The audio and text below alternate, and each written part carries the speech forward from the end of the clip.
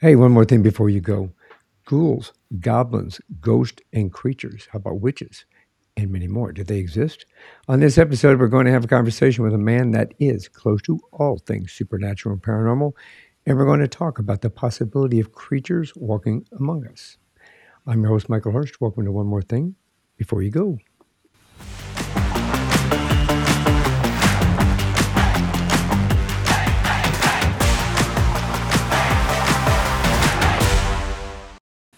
My guest in this episode is James Leo York. He's a copywriter who uses evolutionary behavior to write content that resonates with different aspects of a target audience's mind. He popularized the term evolutionary marketing. His specialty and personal favorite content to write are commercial screenplays. When he isn't writing content, he's working as vice president of Inventors Network Kentucky, a nonprofit that educates inventors and entrepreneurs. And he has a podcast that talks about everything spooky and supernatural and paranormal and creatures and witches and so much more. It's called The 13th Floor. We're going to talk about all of that. Welcome to the show. Hey, thanks for having me. Leah, we've had several conversations on this show before, and we've always had some brilliant topics to bring about, and I'm very happy to have you back on. Thank you for being here. Thanks. It's great to be back. You know, it's we think we all have this innate desire to really understand the paranormal and supernatural a little bit more. You know, we always want to know: do ghosts exist? Does Yeah, Bigfoot exist? Are there lizard people walking around, or UFOs? maybe. Yeah, and witches. Are witches real?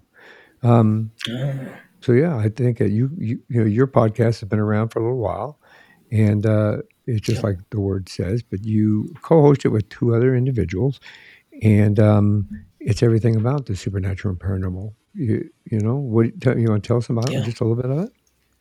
Oh, sure. Yeah. Me and Alex and Cece, we started the 13th floor about 5 or 6 years ago, and really, it's unique in that we talk about strange things, supernatural, occult, conspiracies, but we do so from a humorous angle, and also all of our episodes topics are 100% listener requested, so our listeners have a lot of agency over what we talk about.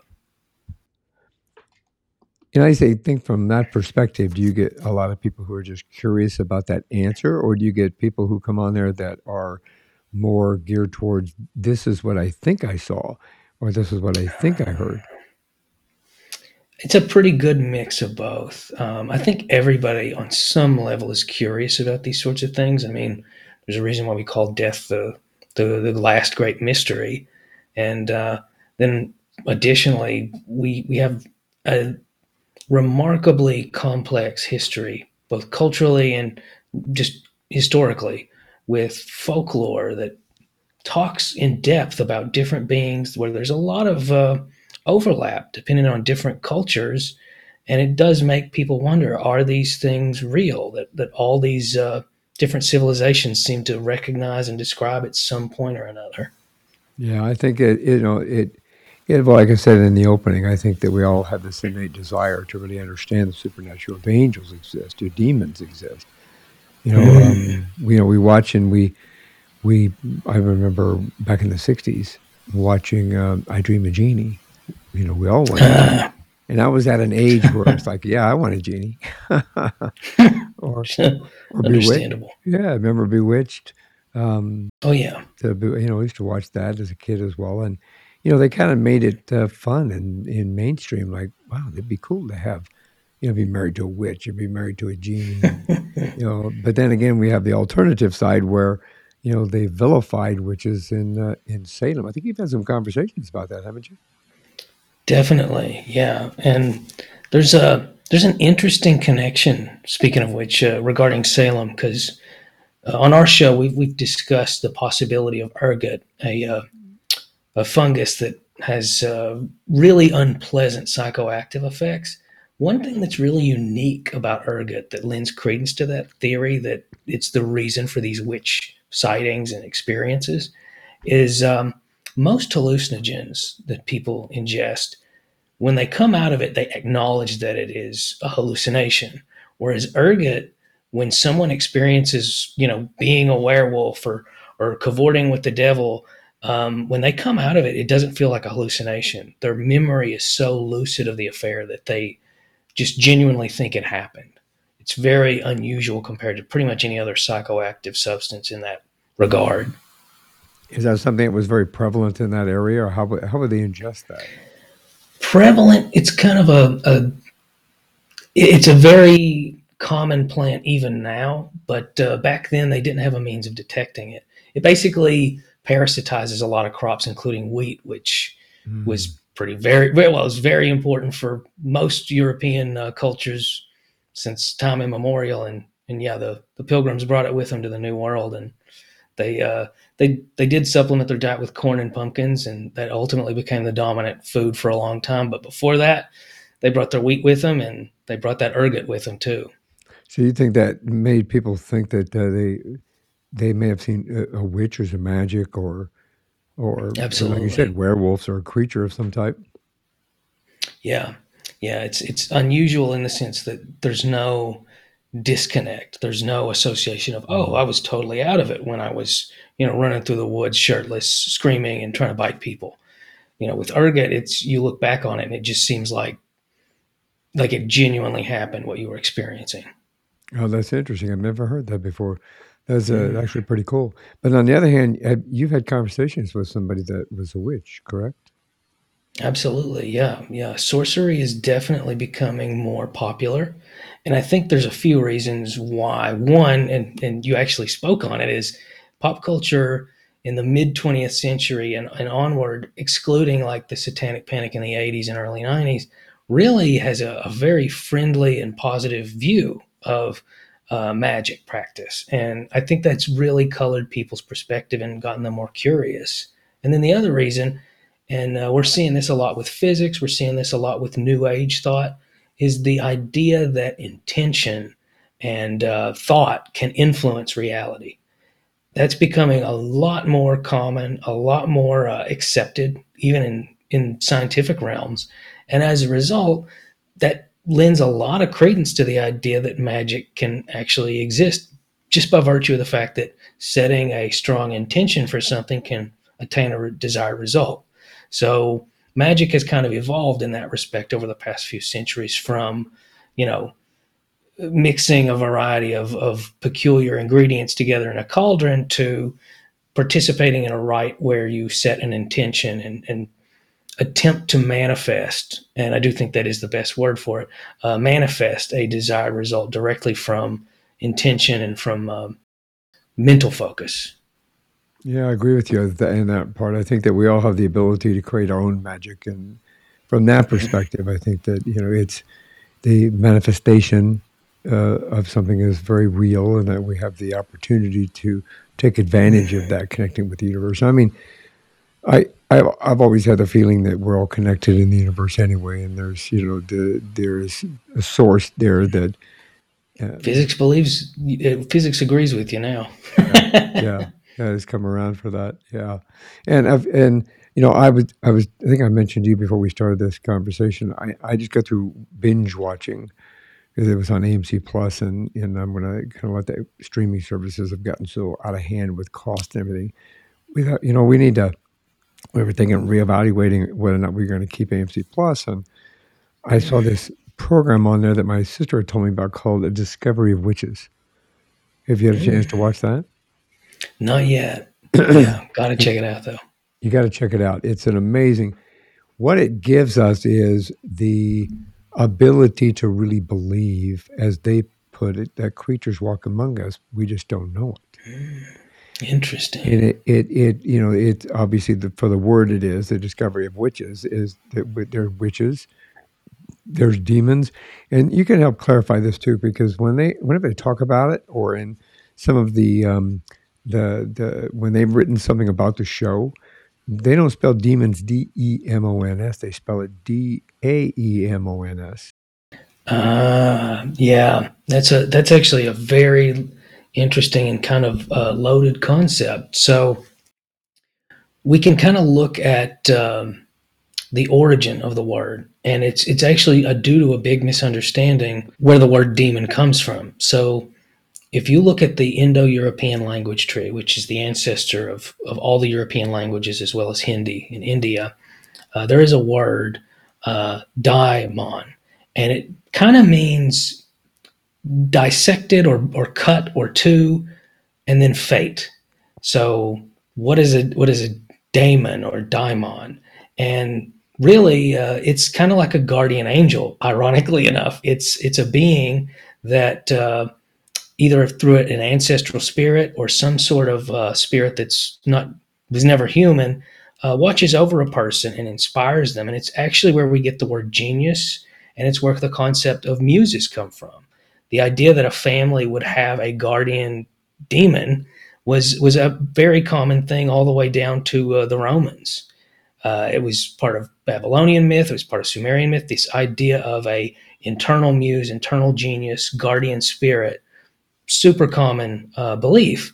Well, if you look at the pre Hebraic, and I may be mispronouncing that or misthinking about it, but if you look at the ancestors to the Hebrew language, the Semitic languages, there we go. If you look at the Semitic languages, they had a word called Dybbuk, and Dybbuk was an unclean or evil spirit. It was not originally a fallen angel, as it's come to be known in Christianity. It was usually either a deity worshipped by a non Jewish tradition, or it was a spirit that was regarded by in the Jewish tradition to just be a malevolent thing, something that's bad. Azazel is a great example of that, and Belial. These were not fallen angels in the Jewish tradition. These were spirits that lived in the wilderness. That if you ventured too far from the human settlement, you might end up coming across something scary. That was what a Dybbuk was. And ultimately, what happened is post Rome falling and the entry into the medieval period, the two got conflated. So Dybbuk became demon, and similarly, Daemon became demon and became a malevolent kind of concept. So it's kind of a really weird, colossal mixing up of two very, very distinct and unrelated words, which is why now people are more likely to use the word muse instead of demon because of the infernal satanic connotations. But when you see it spelled Daemon, whether that's correctly used or not, it usually conveys a more positive connotation. Whereas without the A, they're usually talking about fallen angels. From my perspective, well, that's interesting because that cleared up something I've been trying to figure out for. I should have looked it up, but I just didn't have time because I Yeah, was no binge worries. watching before I before I had to repay for a whole year, right? Um, but yeah, it's the combination of this show. They've got witches, of course, and then they've got demons, of course, or daemons, and then they've got vampires. And there's a whole slew of other little creatures that are out there as well, but these three are the Interesting. dominant ones. And the vampires, they're walking around in daylight. They said this is not. I won't give the whole plot away, but basically, you see them walking around in daylight, and that Sure. doesn't bother them. They said, "Oh, that's humans made that up," and it's got Yeah. we live like normal, and they've got them praying in churches and things like that. That just shows that's just who they are. But the fight, Interesting. it's the whole show's basically about the fight between the three of them to hold all the power and whether or not Uh, they continue to keep it hidden from humans. Interesting. But when you look at any one of them, whether it be the Damon, or the witch or the vampire, okay, if they were sitting like you and I right now, looking across from each other, you wouldn't know. They're professors, they're cooks, there's chefs, there's drivers, there's chauffeurs, there's professors, there's doctors. I mean, they're just like us, but Interesting. they're all hidden behind this thing. But behind the scenes, here's this. You can't see my hands doing all the mixing up, the matching. Behind the scenes, there's all this conniving of who's going to be in power of this congregation that was set forth, several hundred years ago. And they have time walkers and Just it's pretty cool. It just brings up, but at I the got to same check it time, out. yeah, at the same time, it also brings up to me the possibility of wow, that presented the real possibility that we have. They call themselves creatures, by the way. That we have creatures walking among us. How do you feel about that theory? Interesting.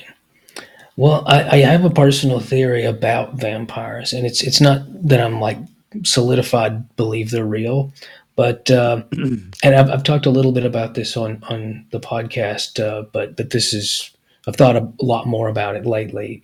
Is generally speaking, a predatory species has to be, by virtue of being predatory, more intelligent than their prey species. And that also Mhm. means that the prey species almost never is fully cognizant or aware of the predatory species, because usually by the time they realize they exist, they've been killed. And as such, there's no intercommunication that they do exist. Well, Mhm. if there really was a predatory species that preyed on human beings, they would have to be smarter. They would have to be more capable of hiding themselves among human society. And if that was the case, all we would really have to go on would be innate, primitive phobias and fears. Well, we do. We have absolute innate primitive phobias and fears of things that Yeah. resemble or behave like humans but fall short somehow. Most of our monsters in stories dating all the way back to antiquity to modern films are usually human beings given some sort of predatory quality, whether that's fangs or claws or a prognathic jaw like a dog, qualities that frighten us. So there's two ways you can look at that. You can either say, well, it makes sense that we would just sort of copy and cut and paste different scary concepts and apply them to humans because humans are kind of our biggest threat. We are our worst enemy. But the other alternative theory would be that it's because we did evolve these qualities so we could avoid this predatory species that's done a very good job of remaining hidden from us.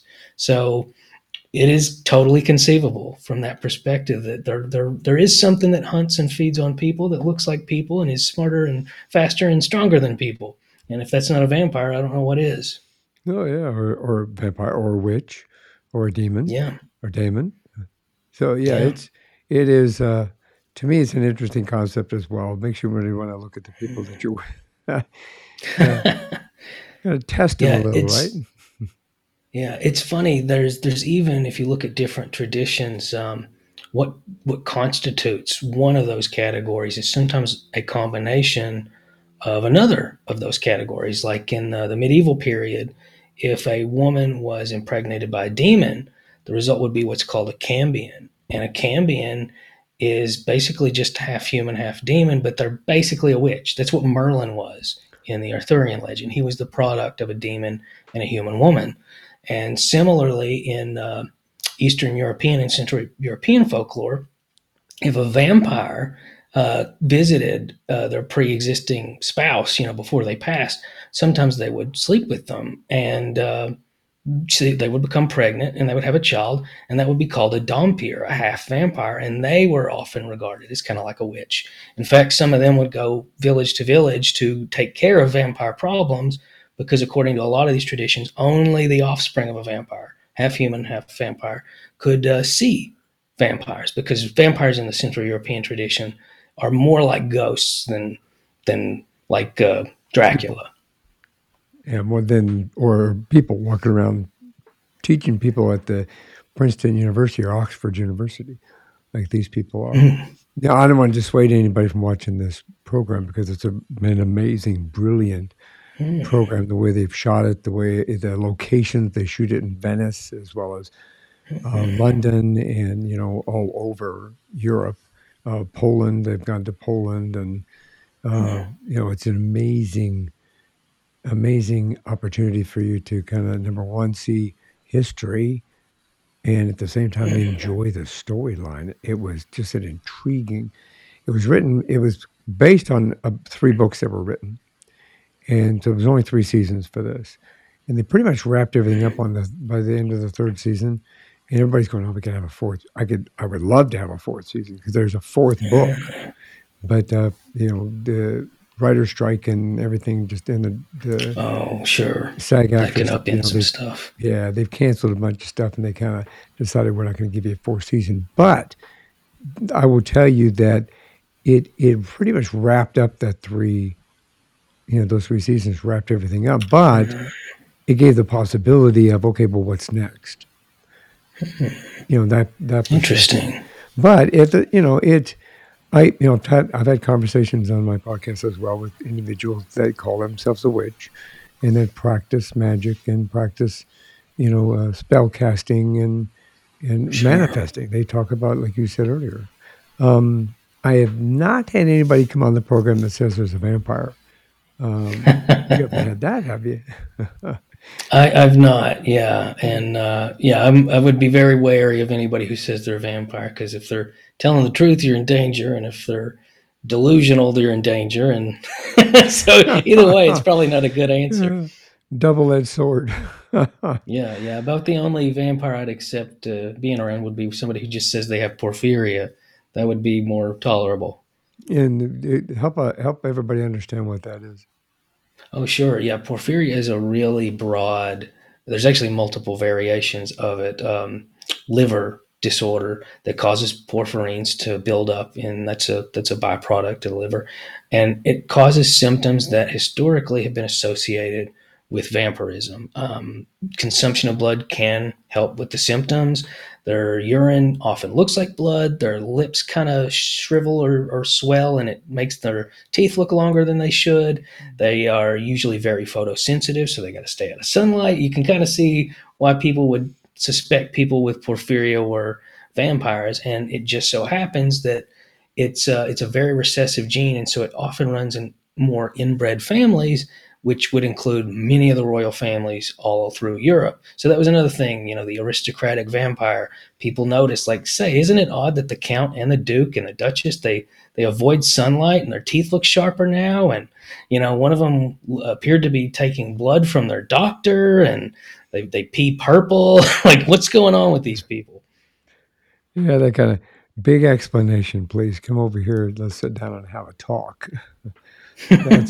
That's I mean, that's interesting. I have not heard of that before until you had brought that up earlier before we started this conversation. I thought, what a Interesting. unique, what a unique, I won't say unique genetic problem, but something that you think is not as prevalent because there's not.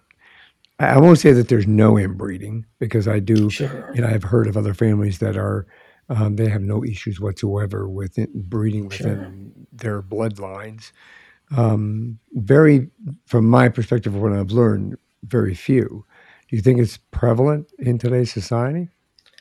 I think it was pretty rare even then.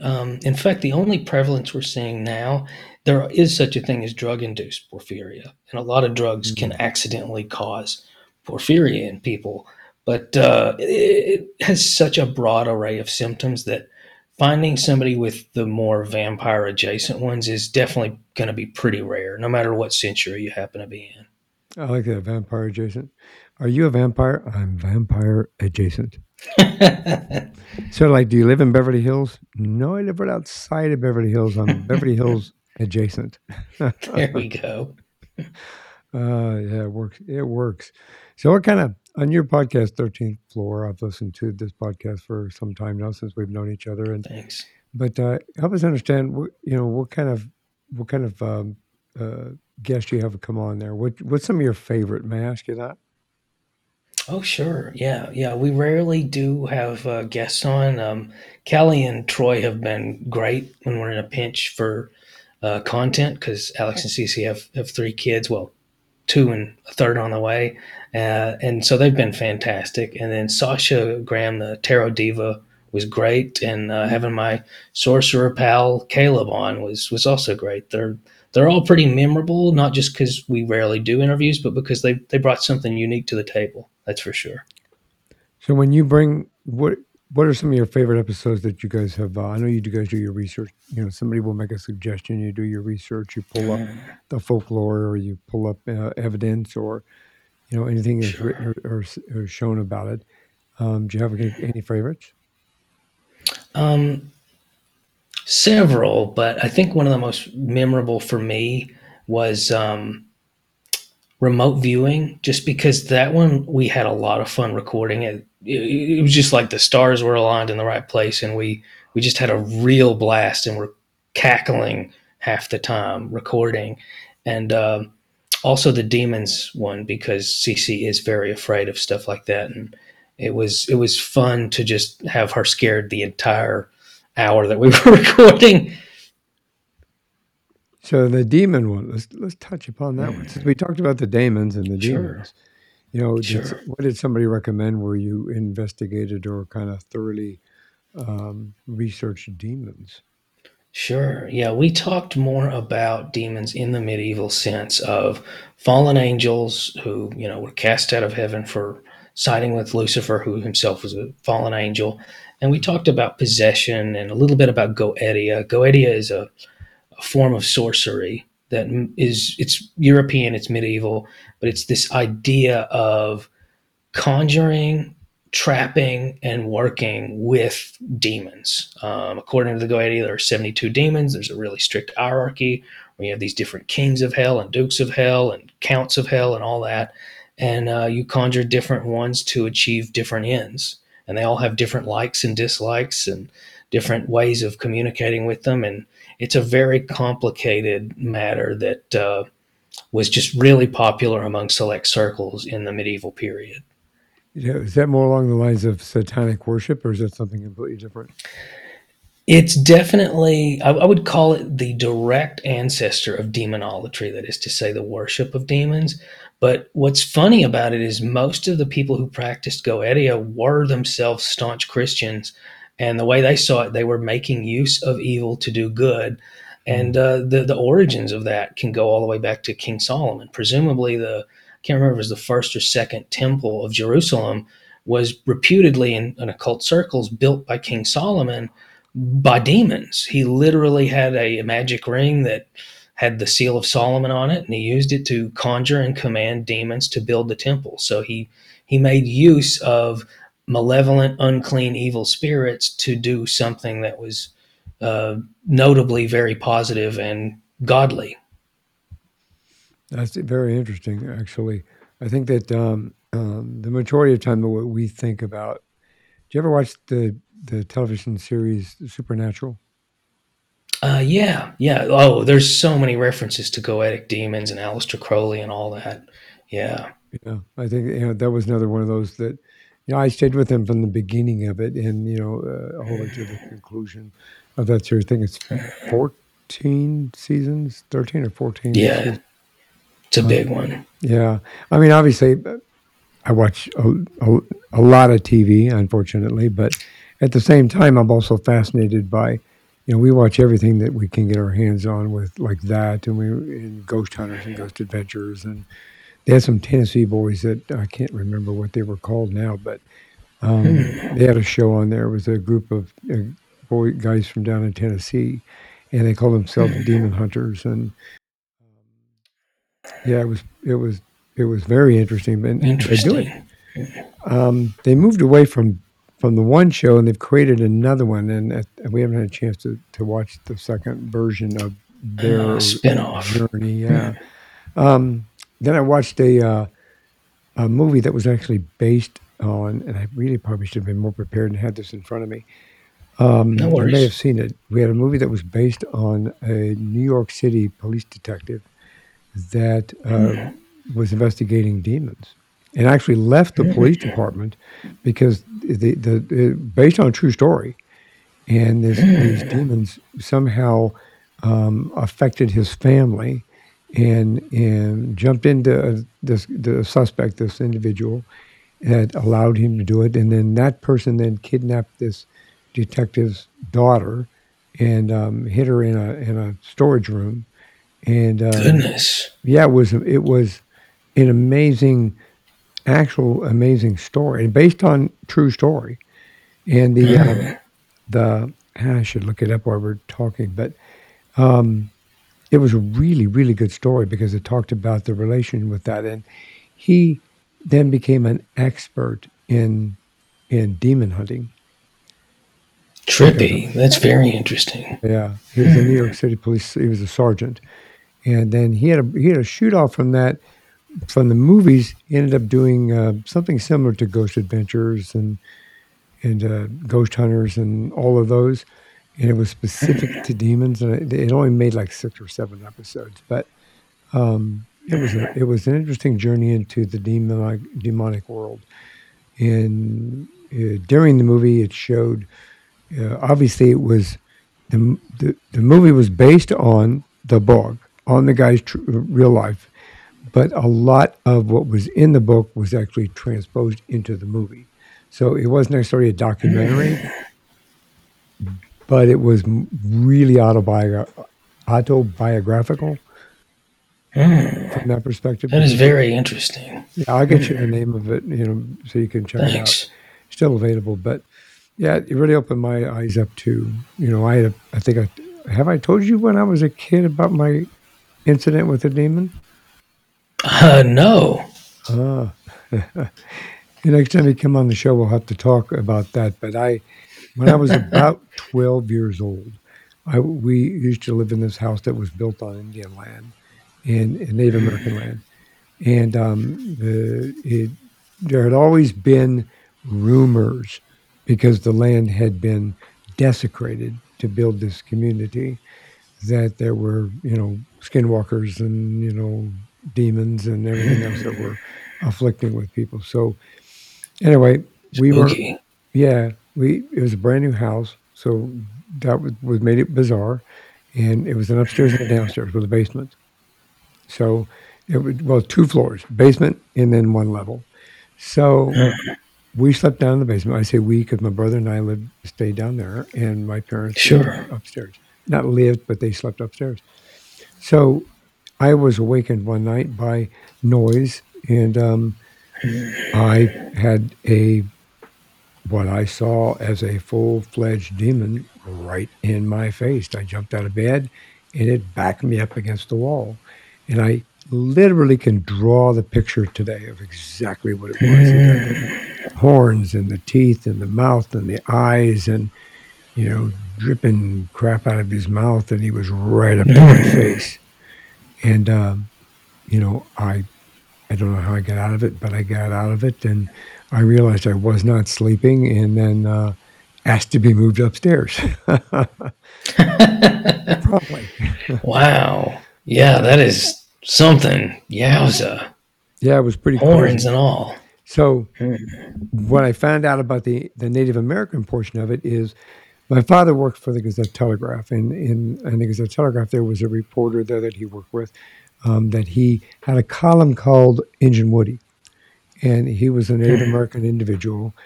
And we used to go through Sure. POWs, not POWs, powwows and things like that when I was a kid Hmm. through him. And I got to learn a lot about Native American and their culture, their history, their dances, their everything.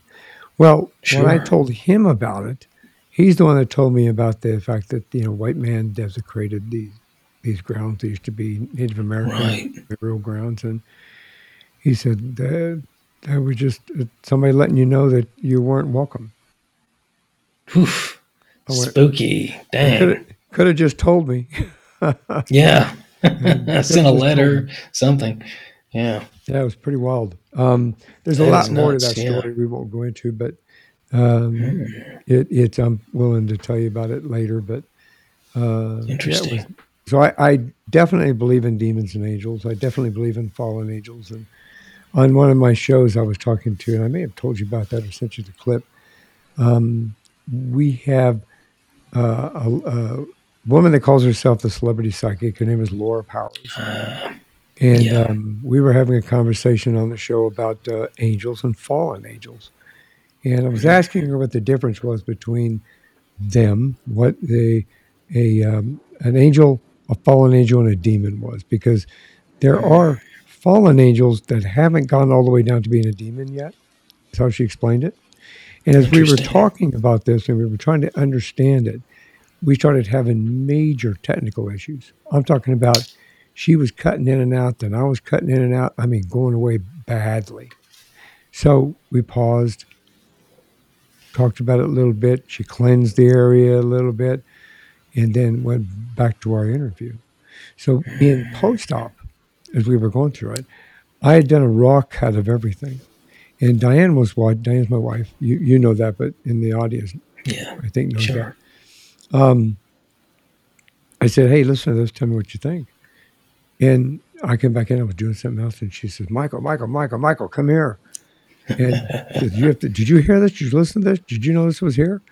And she went back and played the clip back. And while that was happening, while the stuff was going crazy, okay, we literally picked up two heavy, distinct growling segments in the background on the tape itself. So that's in the episode. You know, it's my own episode. I can't remember the name of the episode. I remember you playing me that though, and it's it reminds me of Amityville, the disembodied voice at the window. It's Oh, definitely supernatural yeah, uh, yeah. phenomenon. It was pretty crazy. And you know, the Laura told me when I played it back for her, she said, "Well, that's what was causing our issue because after she kind of cleared the house, cleared the conversation, she's it all went away and we were able to finish talking." But she says, "Yeah, that was growling over your shoulder." It's like, well, gee, thanks. Spooky. Thanks for telling me that. I appreciate that. So yeah, I do believe in demons. I do believe in fallen angels. But at the same time, I also believe in angels. Do you believe in angels? Yeah, yeah. I think we live in a big world and a big universe, and there's a lot going on that we aren't aware of. I think it's even arrogant to assume that we just happen to evolve all the right senses to Yeah, know everything that's going on around us. I agree with that. I mean, when you some of the subject matter that you have talked about on the 13th podcast, excuse me, the 13th floor podcast. Um, do you guys talk about angels and do you talk about anything? Because there's a difference We do. between paranormal and supernatural. So for Oh, those out there listening and watching, could you help us understand the difference between what is paranormal and what is supernatural? Because we've kind of crossed sure. over back and forth in this conversation a little bit of both. Yeah, yeah. It's a very nuanced difference as far as that goes, and it's probably a very heavily debated difference. But from my perspective, the chief difference between the two terms is, and it's in the names, is paranormal means beyond our understanding, beyond what we deem to be within accepted parameters for natural law, what we would call normal. So somebody who interferes with machines, they're called sliders. We have record of people doing that, but it's not supernatural. There is some kind of explanation behind it. It's just not normal. It's not standard. It doesn't fall into the categories of our understanding of the world. So that would be paranormal. Para meaning above, normal being normal.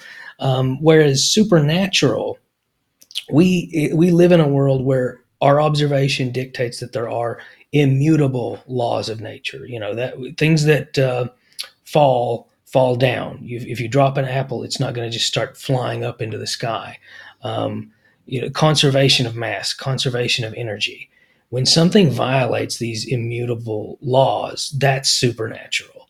So ghosts, for example, they absolutely violate the natural law of the world. You know, these are beings made out of energy that should have dissipated. It shouldn't exist, and yet people are observing it.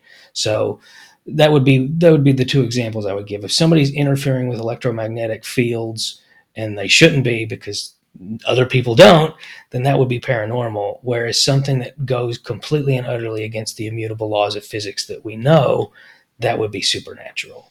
So it's a pretty nuanced distinction. So Bigfoot, where does Bigfoot lie? Bigfoot, we don't really know yet. If Bigfoot is some giant ape, then that would be, I would argue, totally normal. But if Bigfoot is sentient, then I would argue that that would be paranormal because no other sentient hominids have existed outside of our kind of lineage. Yeah. And then lastly, if Bigfoot really is some sort of interdimensional being that can just teleport, like some people say, well, then he's a supernatural being. So he could be Exactly. all three. What about Mm. lizard people? Lizard people would definitely be not supernatural, but paranormal. There's a conspiracy that they exist, and if they do, they either evolved alongside us, kind of like the whole vampire theory. Right. In fact, it's conceivable that lizard people and vampires are one and the same, or they're from another world entirely. But either way, they're definitely not part and parcel of what we would consider to be the natural, observable, understandable world. From that perspective, that makes sense. Then what about angels? Since we just talked about angels and demons. Yeah, angels would definitely be supernatural beings. They definitely transcend the laws and rules that we have here on Earth at the very least. They can do things that are, if we're to believe the literature, that completely violate the laws that human beings, by being physical, have to obey. What about witches and warlocks?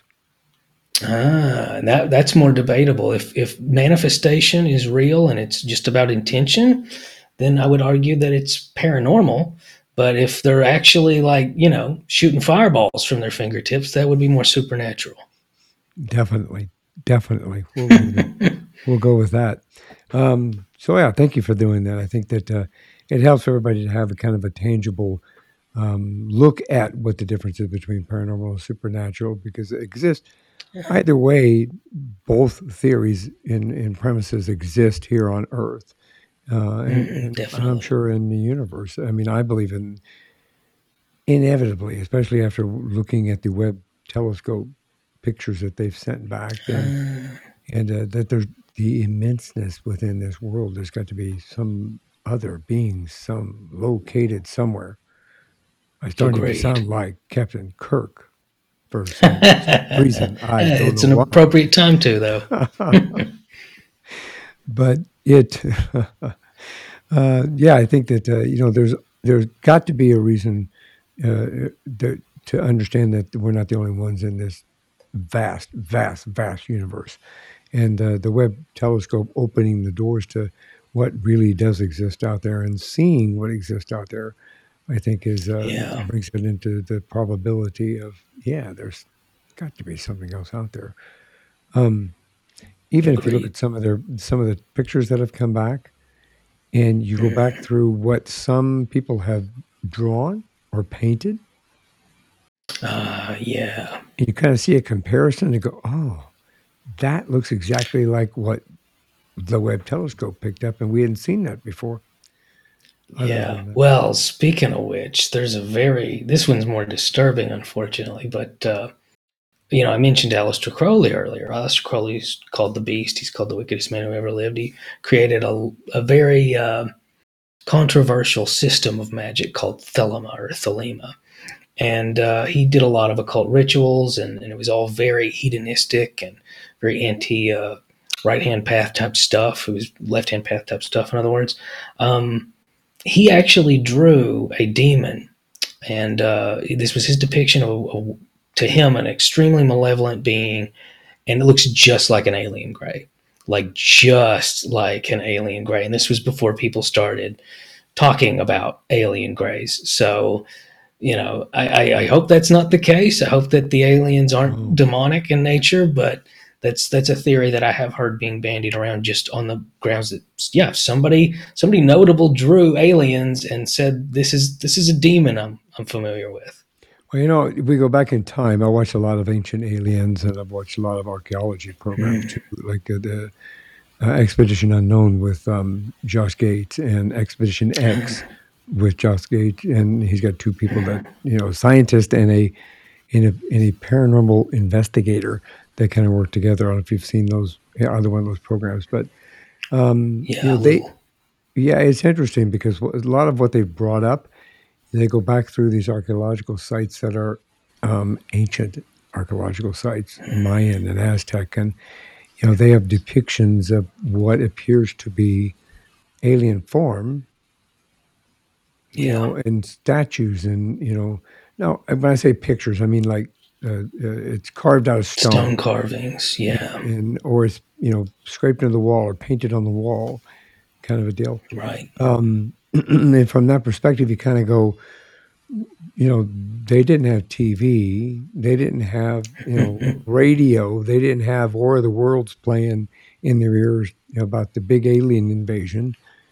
Right. So that to me presents an evidentiary aspect of the existence of someone coming here or something coming here from another world, Yeah. because it's evident in what was already left and ingrained in some of these sites.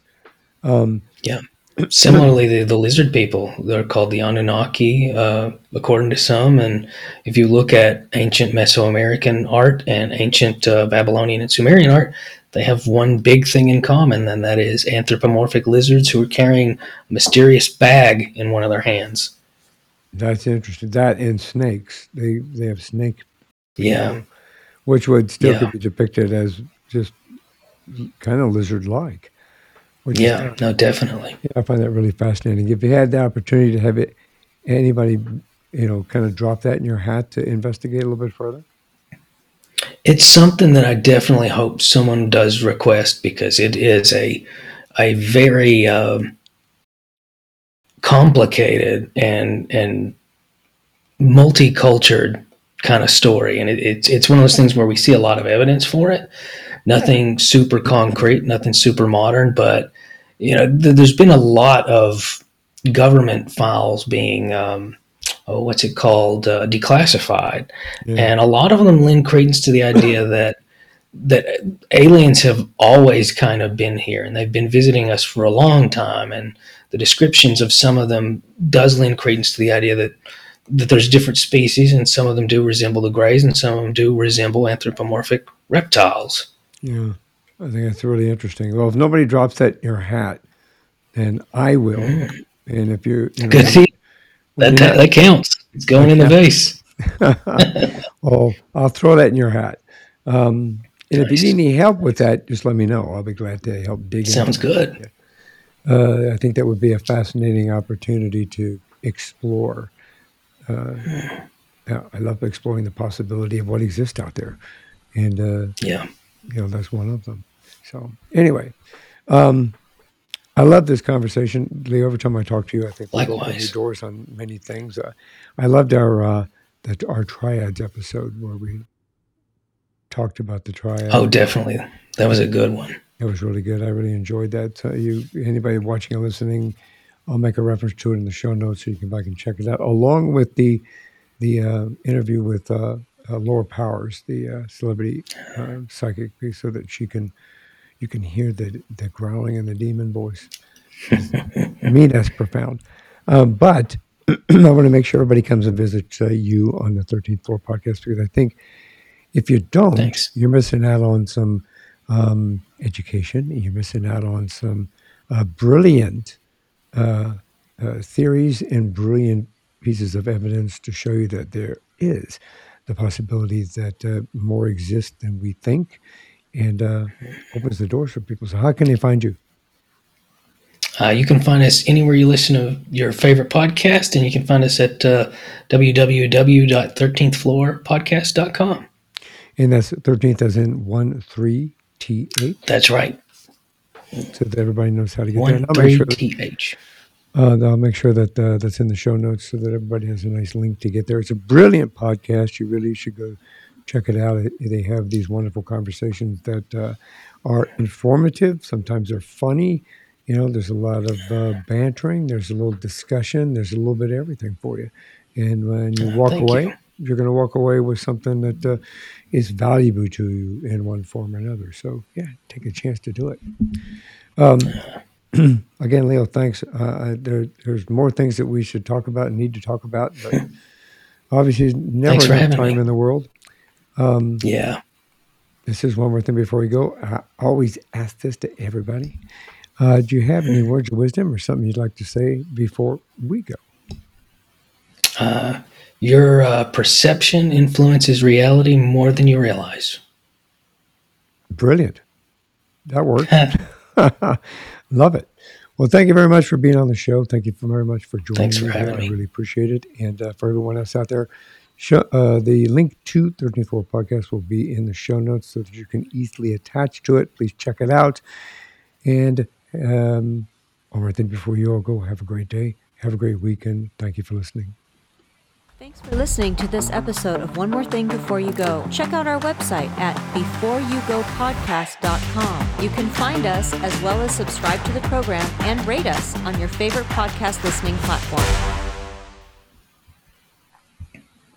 Thanks for listening to this episode of